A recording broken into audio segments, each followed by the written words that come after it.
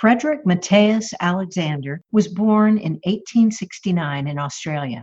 He became an actor who absolutely loved doing Shakespeare, but he lost his voice. When doctors couldn't help him, he decided to take a few years and figure it out himself. His work has become known the world over as the Alexander Technique, and today I will speak with an expert on it, Peter Jacobson. Join me for the interview right now. Hello, this is Judy Rodman. You're listening to All Things Vocal podcast. This is the audio version of the blog you can find at judyrodman.com. I can fix you, I can teach you, I can... Okay, so welcome everybody to All Things Vocal, the blog, the podcast, and today we're going to be videoed as well, so we'll have a video version too. And I am thrilled to have for today's episode as my guest a master teacher in the Alexander Technique. So before we get started, let me tell you who Peter Jacobson is. He is the founder and executive director of Total Vocal Freedom, the world's largest online Alexander Technique learning community. He is a singer himself. I love learning from teachers who actually sing. Multi-instrumentalist, a composer, an arranger, conductor, music educator, and an AMSAT certified, AMSAT means American Society of the Alexander Technique, teacher. He's earned advanced degrees in conducting from the University of Illinois, the Peabody Institute of the Johns Hopkins University, and Peter is a certified transformative coach, which is Michael Neal's Super Coach Academy Europe, a class of 2019. So he is not only good at what he does, but he is, like me, is ever exploring more ways to teach effectively. So, Peter, welcome to All Things Vocal. Thank you so much for being here. Thank you so much, Judy, for having me. It's my pleasure to be with you today. Let's start out with Alexander Technique can be defined in different ways. I've been interested in it, like I say, for a long time, and have actually double teamed students that were particularly tight with someone who was an Alexander Technique teacher here named Ethan Kind. And he taught me things like, instead of manually moving people, suggest that they move themselves and things like that. So I know about him and I know about Ron Murdoch and have really enjoyed some things that I found online I can't find anymore. He had an incredible anatomy diagram that I used to use a lot with showing people how holding themselves up suspends the diaphragm and the larynx. But from taking your course called Total Vocal Freedom Foundations, I noticed that you have your own unique way of defining Alexander Technique. So let me have you speak to that. I would love to. Like you mentioned, I've been interested in this work for many, many years. And in particular, I discovered it for my music making. So I've always been interested in how to integrate this work into making music. I'll tell you a little story. When I was doing my Alexander training at the end, I had to do an independent study project, and my topic was defining the Alexander Technique. And looking back on it, it was kind of an exercise in frustration, because I would open one door and find another, one definition, and then another one to present itself. And I eventually realized that every teacher has their own approach and their own definition of this work. And so I like to think that in a way that we all sort of teach our own version of Alexander's discoveries. And I use that terminology very particularly because we're dealing not so much with a technique, like we would think of a vocal technique. I like to think of more of principles and discoveries. And in fact, Alexander didn't even want to call it the Alexander Technique. He just called it the work. And it was named the Alexander Technique, I believe, after his death. So we call it the TVF Alexander work. There's a lot of different ways to name it. But our particular approach is we're very interested in taking what Alexander discovered, among other things, we draw from other sources too, and applying them directly to the activity of singing, because the students we work with, that's what they really care about. How can I be more free in my body? How can I sing better? And so that's what we kind of specialize in doing. And we do that in a variety of different ways. As you mentioned, we have an online school, we do live workshops. We just finished a week-long retreat in Wisconsin with 50 singers. And it's just a delight. And I think Alexander's discoveries and singing or using your voice are the perfect match, because Alexander himself had a passion to use his voice, but he also had a problem using his voice. Right. And he would lose his voice. So the discoveries that he made about the voice and how it's connected to our whole system, I think are truly groundbreaking. And it's fascinating to me that this work's over 100 years old, and it's been around for a long time. In the UK, it's quite known, but here in the States, it's not so known. But I just believe this work can benefit everybody. Let's talk about your teaching method, that sort of the 3-part formula for artistry. I came upon, when I began teaching 20 years ago, like a triad of techniques that are synergistic, and they have to do with the breath, the open throat, and factors of communication, which, oh my gosh, is so parallel to some of the things you talk about with intention. But anyway, back to your 3-way formula for artistry: desire, coordination, and technique. Yes, I'm so glad you bring this up, because this is one of the first things that I want to communicate to people about this work in terms of creating a context where it sits in the person's training and how they can use it. Mm-hmm. Like I said, the word technique is very confusing to people, because I've had people, on these social media forums and things like that say, Alexander technique is not a vocal technique. It's like, no, it's not. We don't claim to be a vocal technique. But so the technique is a very confusing word.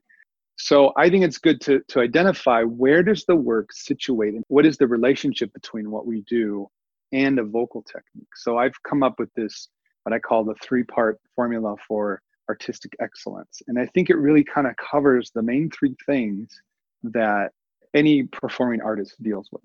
Mm-hmm. So like you said, it's desire plus coordination plus technique.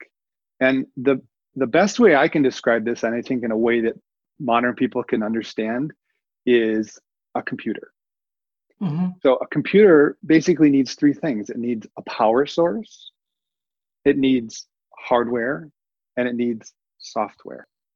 Now in vocal technique, we're dealing a lot with the software. And I would also include in technique our musicianship and our ability to the skills we have as performers, standing in front of an audience and communicating. Mm-hmm. Although I'm more and more seeing that ties to the first one, which is our desire to communicate something. Right. And Alexander, a lot of people say, well, the story of Alexander is a man who had a problem. I disagree, actually. I think it's a story of a man with a passion and a deep desire. And if you read his story, one of the first lines he says, from childhood on, I had this deep desire and deep love of Shakespeare. That's what drove him. He didn't care so much to solve his problem. He cared more so to solve his problem so he could do his passion, right? So that's the power source. What's driving you? What is your desire? What is your intention to communicate musical thoughts and ideas to a listener? That's essential. In my musical training, I don't know about you, Judy, but that was often not even discussed. Oh, yeah. Absolutely. Listen, part of my my job security is people coming in here not knowing what they're supposed to be doing with this. Literally not knowing what it's for. They think it's for winning a Grammy or getting a record deal or getting applause. And when I focus them into, no, it's actually for delivering a message to a specific heart that gets a specific response. And then everything changes. It's acting technique. Yeah, exactly. Yeah. And if you think about it, it's what we do all day long. We're having a conversation. I'm trying to communicate something to you. You're communicating to me. We just do this naturally as human beings. But then somehow when we go to make music, we just lose sight of the naturalness we have during our everyday lives. So that's kind of the first piece, is the desire. And so the first thing I'm always coming back to with students is, what are you trying to do? What's your desire? What do you want from this? And that is what's driving everything. We say in TVF, desire drives excellence. Mm-hmm. Without desire, you're not going to go really anywhere. Or you're going to go somewhere and it's going to be for the wrong reasons. And you're going to become really self-conscious, and then you're going to become really tight. Right. And when the desire is just to be perfect, that is the sabotaging thought. I get lots of desperate questions on all things vocal and in my office about singers and speakers begging for instant help to overcome laryngitis for an upcoming performance like that night or that weekend. I find that the first thing that I have to help them do is stop being afraid and like go, what would happen to you if you canceled? Would you die? And allow themselves the freedom to relax and open up and get them trusting me. Then they can relax their frozen mental and physical conditions and let flexibility begin the process of getting their voices back. And instead of fear-based desperation, please explain your approach to noticing, exploring, and experimenting without passing judgment. Oh my God. Oh, this is such a juicy topic. There was a word that you used in there, and I want to hook into that because I think it was so great. And the word was freedom. And there's a fundamental idea in Alexander's work, which we call freedom of choice. Yeah. And this is a gift that a lot of people do not ever give themselves. And like you said, it's that moment where I can choose to do this or not to do this. I am free to choose. And in a way, you're giving yourself the freedom to do what you want to do. Even like if you're about to go on stage, asking the question, do I deeply want to do this? One of my teachers said, when no is an option, yes means a whole lot more. Isn't that great?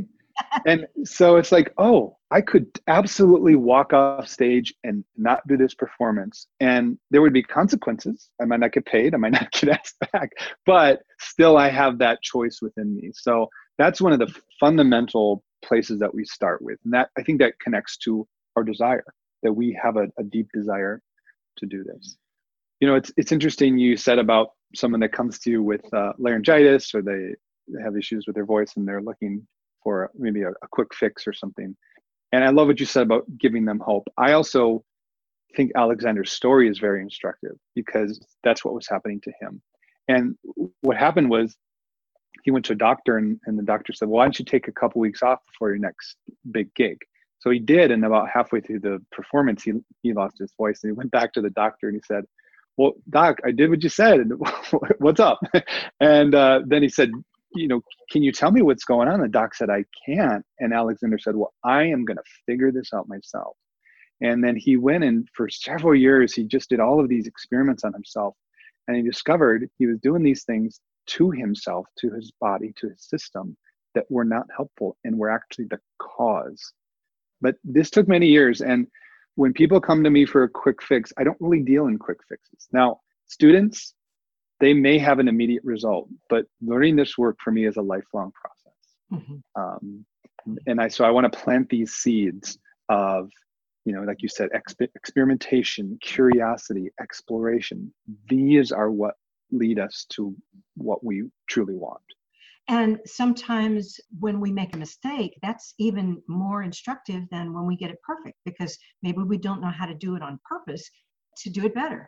And so the mistake, when we become observant with it and don't judge it, don't beat it up, it's like, thank you for showing me that. We can actually thank our mistakes. Yes. So it's weird. And what I find is, there can be instant fixes. I do it every lesson by just changing somebody's posture, changing where they feel like they're coming from, where their power center is, changing what they're thinking that they're doing, changing their desire and stuff like that. And what's cool is they are instant fixes, but what my next question for them is usually, okay, are you curious now? And then I can teach them things that they can practice, because they may not, a frustration is that they may go home and not be able to repeat that.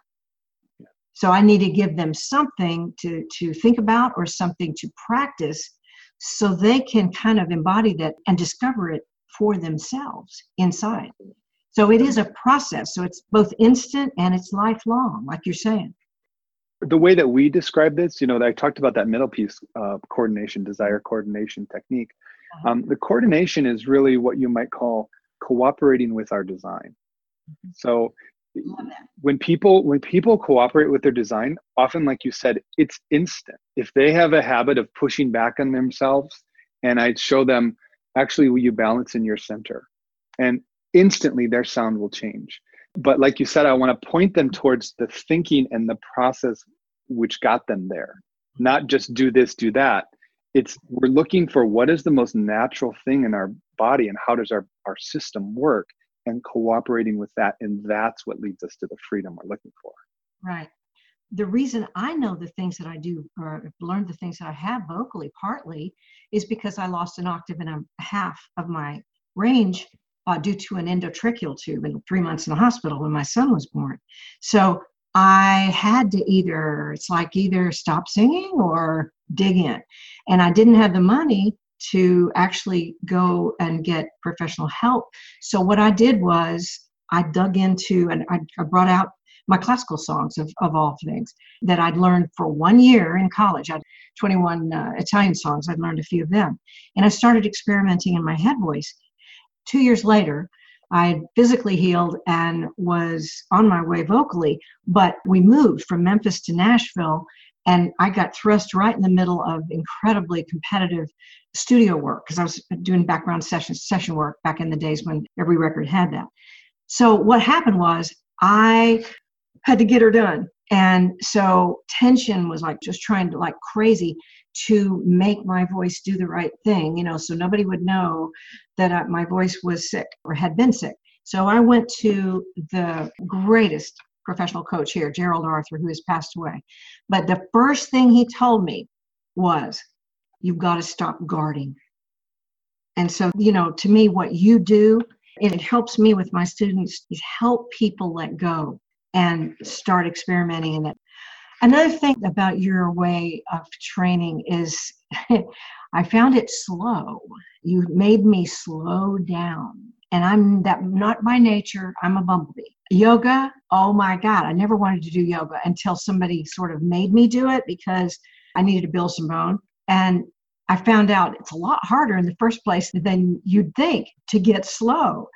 But you have to get slow to be able to observe what's going on. So thank you for that. You're welcome. All right, let's talk about, I find that students actually, after I change something instantly and help them instantly feel better and get them curious, the next thing I find helpful is to teach them some anatomy. Like, instead of just tell them what to do, teach them about why that's better, why they might want to do that. And your course taught me even more. I'm really interested in how things work. Even though my students might not need to know exactly, as much as I do about it, it helps me observe and become a better teacher. But I do think that even with any student, they need to know a little bit more about their bodies and, like you say, how their bodies function. So talk about the need to kind of balance imagery, like the rod between your ears, you nod over, and anatomy, and how they kind of go together when you're teaching. Yeah, absolutely. Well, I'll preface all this by saying that it's remarkable to me to reflect on the fact that human beings, all of us, there are no exceptions, we live in what is probably the most sophisticated and complex living organism that's ever lived on the face of the earth. I mean, that's incredible. And the things we can do with our system, the things we can do with our mind, and the things we can do with our voice, the sounds we can make are just far and beyond any other creature, although I love all creatures of the earth. But what we have and what we inhabit is truly remarkable. And so I like to point people to that because they often think that they're broken, that there's something wrong with them. That no, we all have this system and it's working for you. And there's incredible kindness in the design of how you're made. So one of the things we do is anatomy. We do a specific thing called body mapping, which was developed by a woman, Barbara Conable, and her husband, Dale. And I believe that's his name. Sorry if it's not, but you can look it up. And they found that people would come to them with an innocent misunderstanding of how their body worked. And so they would help update their map and show them, no, actually the arm joint is attached here in the center, not at the shoulder, and things like that. And they found when people sort of updated their idea of how the body worked, that they moved much freer. So the starting point for me is always the actual truth of the design. Because we have this amazing ability to use our imagination, but we can also make up a lot of fairy tales about the body. And where things are and how they work. A lot of singers, for example, as you know, they have the lungs mapped way down in their belly where there's no lung tissue, and and so. And God help them try to figure out where the diaphragm is. Exactly. It can get a little messy down there, right? Yeah. So just pointing people to the truth. Now, that being said, I've found that having some imagery tools in my toolbox can be extremely effective. For example, one I like to use, a lot of people, they're pushing their shoulder or their arm structure down into their torso. So I'll teach them, well, you have this space here, and I'll have them imagine a hot air balloon under each shoulder, just sort of kind of gently rising, which can help this whole arm structure be suspended, which is what it's naturally designed to do. So just simple things like that, I think can be helpful. But for me, the starting point is always, what is the actual truth of the design? And then if that's not helpful to the student, let's explore some imagery. Yeah. And I use imagery a lot, but I'm also very cognizant that people can misinterpret it.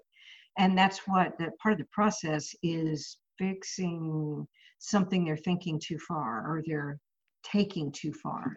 Like pulling can become, instead of just simple. So I use Space Invader coming at you with bad breath. And that generally makes the move a little bit more natural. But yeah, basing it on voice science and on anatomical science and knowing enough. We don't have to know about every little bell and whistle, but knowing enough. And I really enjoyed what I learned in the course. Okay, so let's talk about now. And this kind of blew my mind. I never had thought about this. But talk about the importance of thinking versus feeling as we train our voices to new levels. Ooh, this is a juicy one. Well, this is kind of a learning edge for me. I'm still kind of, dancing in this playground myself and trying to make new discoveries. One of the fascinating things about how we're designed is we essentially have two nervous systems. We have what's called the motor control system, and that is when we have an idea of wanting to do something, and the motherboard up here sends a signal to the part of our body that says move. And the signals, the way the system is designed, is what we call yes, go signals. Okay, so yes, go versus no, stop. If you ever have driven down a long stretch of a road and you just hit every red light, well, that's kind of what it's like to use what we call non-constructive language. Like, don't do that, don't do that, don't do that. It's not how the system works, okay? So we have the motor control system, but then we also have the sensory system, which is sending information from our periphery, our parts, to the motherboard where it's being processed. Now, what's interesting, if you ever touched a hot stove, that sensation you get is, there's a slight delay. Now, it's so small that you don't really sense it, but a feeling is a report of the past, okay? I think of it like when you're driving, it's in something in the rear view mirror. But a lot of people, in trying to achieve something through an activity, they're using their feeling as a guide, which is like trying to drive like that, looking backwards. Wow, yeah. So what actually is guiding us forward is our thinking. Our thinking in the moment is our best guide. Now, we're going to get feeling information because that's how we're designed. But the emphasis in the Alexander Technique is not on feeling, because feeling is a report of the past. And I like to say that feelings sometimes show up to work and sometimes they don't. Every day they're different. They're fickle, right? They're not the best employees. And they're also comparative. So I don't know if you've ever done this. You're baking something in your kitchen and you go outside and you come back in and you get a sense, because it's comparative. They're always comparing what's just happened to what's happening. So feelings are wonderful. We wouldn't be alive without them. And in terms of using the Alexander Technique in an activity, they're not the most effective guide for us. Instead, we use what we call constructive thinking. And that is just talking to ourselves in a way of, what do I want? And what am I inviting or invoking in my system? Mm-hmm. Boy, that has to do with healing in a lot of areas, doesn't it? I used to do some volunteer work in a prison called Better Decisions. The first step dealt with know the situation, which was separate the facts from the feelings. Exactly. I love your classes on joint movement. A great classical teacher, I've been trading lessons with him. His name is Mark Tress here in Nashville. And I decided I wanted to take more classical voice lessons because I'm interested in it, and it saved my life back when, and it just feels good. The vibrations feel good. And he needed to take some contemporary voice lessons to learn, to teach that better. So we got together and trade lessons and trade information. It's been fascinating. One of his teachers is someone I learned to highly respect from reading the Nats Journal, named Dr. Scott McCoy. And he said Dr. McCoy would put him on a Bosu ball and have him sing on a Bosu ball, which you can't just stand on it. You have to move. And so didn't have one, but I had a trampoline. So he had me press into the trampoline with my feet like that. And oh my gosh, I mean, I know better. I couldn't believe how I was holding my breath and holding myself and not move. But that release of the joints released some tension that I was bringing to the classical exercise. Does that sound like the same sort of thing that you apply? Yeah, I think it's similar, and we do several things just to remind people of how they're built, how they're made. I'll point to one particular joint that I find is fascinating, and that's the hip joint, the ball and socket joint. So it's essentially, catcher's glove and a baseball. That's kind of the design. And so we have all of these availabilities of movement within that joint. Now, a lot of people conceive of it as just a hinge that they can really only do this. So again, it goes back to people's conception. And one of the ways you can change conception is changing people's perception. So like you said, having them sit on a ball. I'll show you one of the tools. Actually, I've been using it while talking to you. It's called a balance pad, and it's by Airex. And I'll do it myself and have singers stand on it, because what it teaches you is that there's always consistent and constant movement happening in your system. Yeah. Right? Yeah. Always. You're never fixed. You're never still. I like to say that there can be stillness in the movement and movement in the stillness. So even though I'm just standing here relatively still, there's so much movement. I think of it like, I like to think of electricity in my joints. Yeah. That at any moment I could go anywhere instead of being fixed in one position. Right. And I would imagine, from my experience, choir singers have the most trouble with that, or people that are doing formal singing, because they're supposed to be still. The smarter choir directors, the more beautiful choirs I've heard, you can see them moving a little bit. And I use Andrea Bocelli for an example. Like, you think he's just standing there? No, look at him really close. He's moving. You can even see his eye sockets moving, the tissue around his eye sockets moving. Singing is about life. You have to be alive, and alive is always moving. Let's go on to talking about hands. I love the way you talk about the voice being helped by a kind of a community. And I find community so important. With that community, who are we singing to anyway? There's got to be somebody else, even if it's schizophrenically ourselves. And you mentioned something, I love this, about community being like extra Alexander Technique hands. Without using my hands, I can't sing. And I'm not even Italian. Talk about Alexander Technique hands, which in your case, I think would mean the teacher's hands. Yeah. I love this topic. And again, this is ever evolving for me, my understanding of, we call it touch communication. And Alexander himself developed this. And I think it's an incredible way of communicating information from human to human. What happened was he made these discoveries on his own without the touch of another teacher. And I really like to point people to that, because a lot of people equate Alexander with only hands-on, like if there's no hands-on, there's no Alexander learning happening. But he figured everything out himself without the help of a teacher, just using his thinking and his process. But when he went to teach, he found that words can be tricky. And when he would guide someone verbally, that they might misunderstand it. And so as far as I understand, it was almost out of frustration that he said, no, like this, moving up like this. And then he started using his hands. But there have been many teachers throughout the years, including Alexander's brother, who didn't use hands much at all and got very effective results. The way I like to think of hands recently is very informed by one of my favorite teachers, Kathy Madden. She's a master teacher of this work. And she says, Alexander teachers' hands are there to help the student stay as a yes to the new idea just a little bit longer than they might themselves. Hold on to it just a little bit longer. Like, my hands are just going to help you stay with that upward motion that your body naturally wants to do, so you don't go back into your habit of pulling back and down.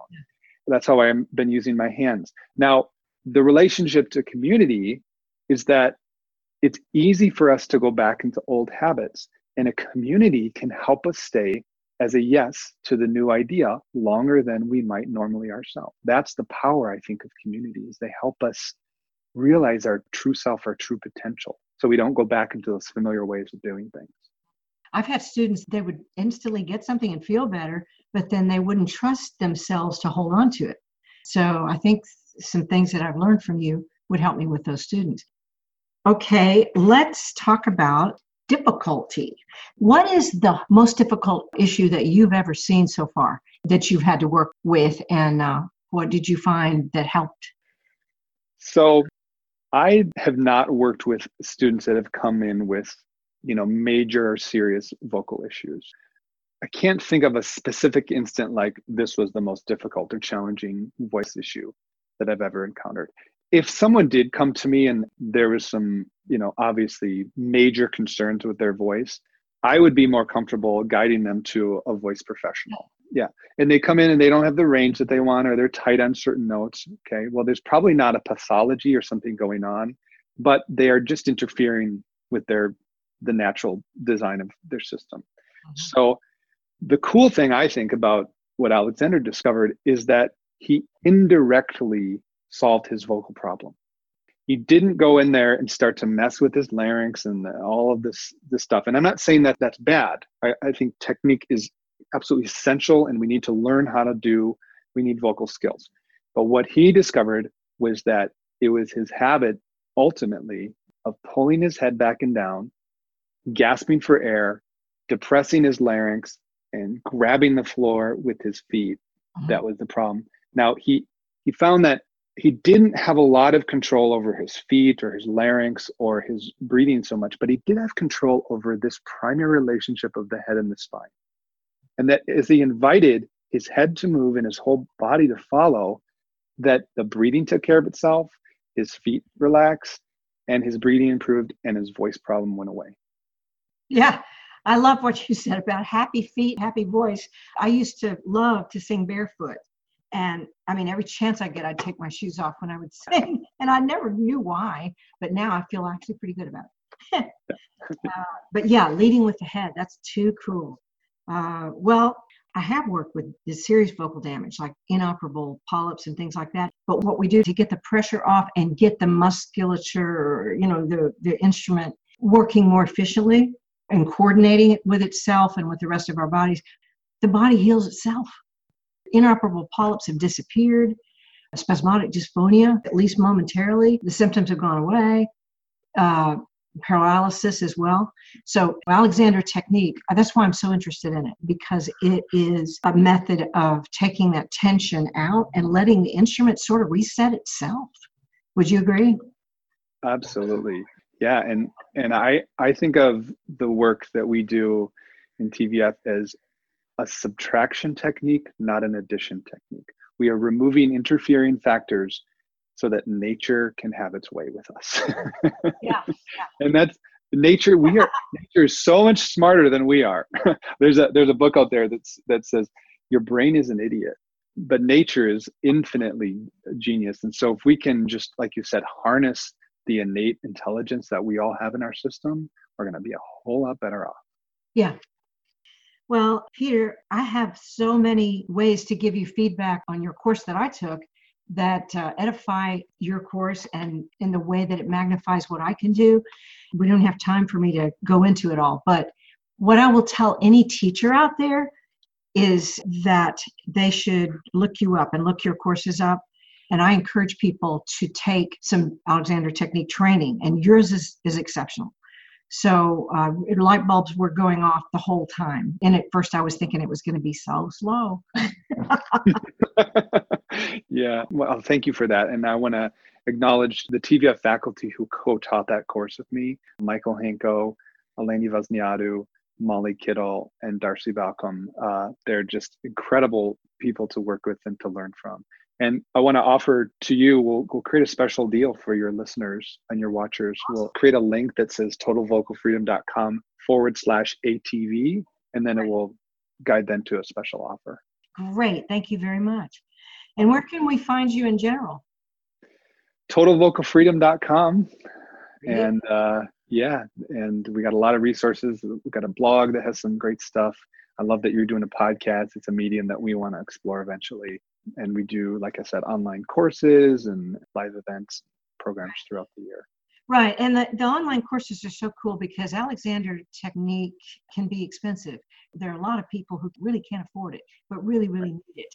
That's what I try to do too, like this. Give people real information that's actionable, that is something that they can afford.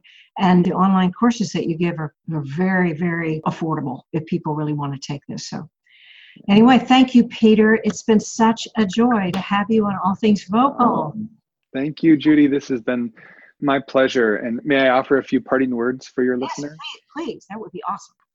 I just encourage you all just to come back to the beauty and brilliance of how you're made, that we are all made so beautifully and so perfectly. And if you can really appreciate that and know that everything in your system, your body, your mind, your voice is working for you, not against you, even though it doesn't often seem like that you can really see the kindness. And that's what I would encourage you to be to yourself, is to be kind. And the system responds to kindness because it's made of kindness. So thank you all so much for listening, and thank you, Judy. Thank you, Peter. This is Judy Rodman. Thanks for joining me today on my interview with Peter Jacobson. I hope you found it interesting, and if you did, please leave me a review where you heard it. You can always find me at judyrodman.com. See you next time for All Things Vocal, the podcast for singers, speakers, vocal coaches, and studio producers.